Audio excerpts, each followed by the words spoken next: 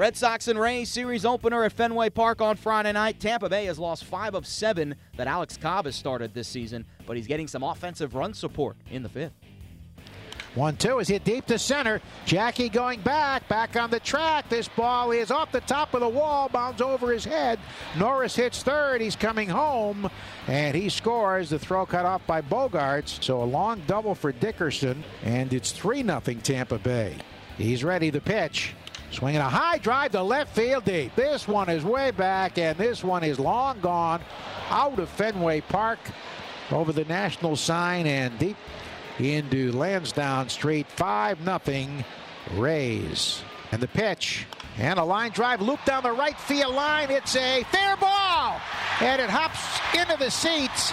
A ground rule double, 2-run score. 5-3 Tampa Bay. The 0-1 pitch.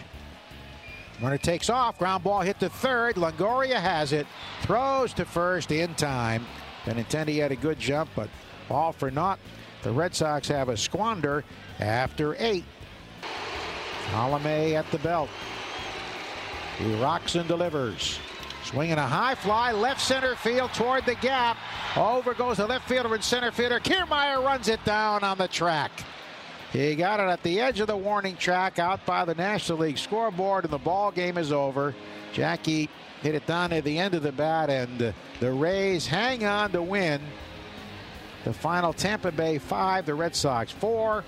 A 4-out save for Alex Colomé. He gets his 9th of the year as the Red Sox fall short. They lose this one 5-4. Xander Bogaerts went 2 for 3. He extends his hitting streak to 15 games. And after posting a 5-0 record against the Rays last season, Rick Porcello now 0-2 versus Tampa Bay. John Farrell's club almost erased a 5-0 deficit, but fell short in Friday's series opener against the Rays at Fenway. Here's the manager talking to reporters after the game. It's been a tough position for us. Make no mistake about it. I think we've had 5 different players there. We've made far too many errors as a group. Tonight, I thought there were some long transfers on Rutt's part that led to, some tardy throws, a throw that falls short to Mitch at first base.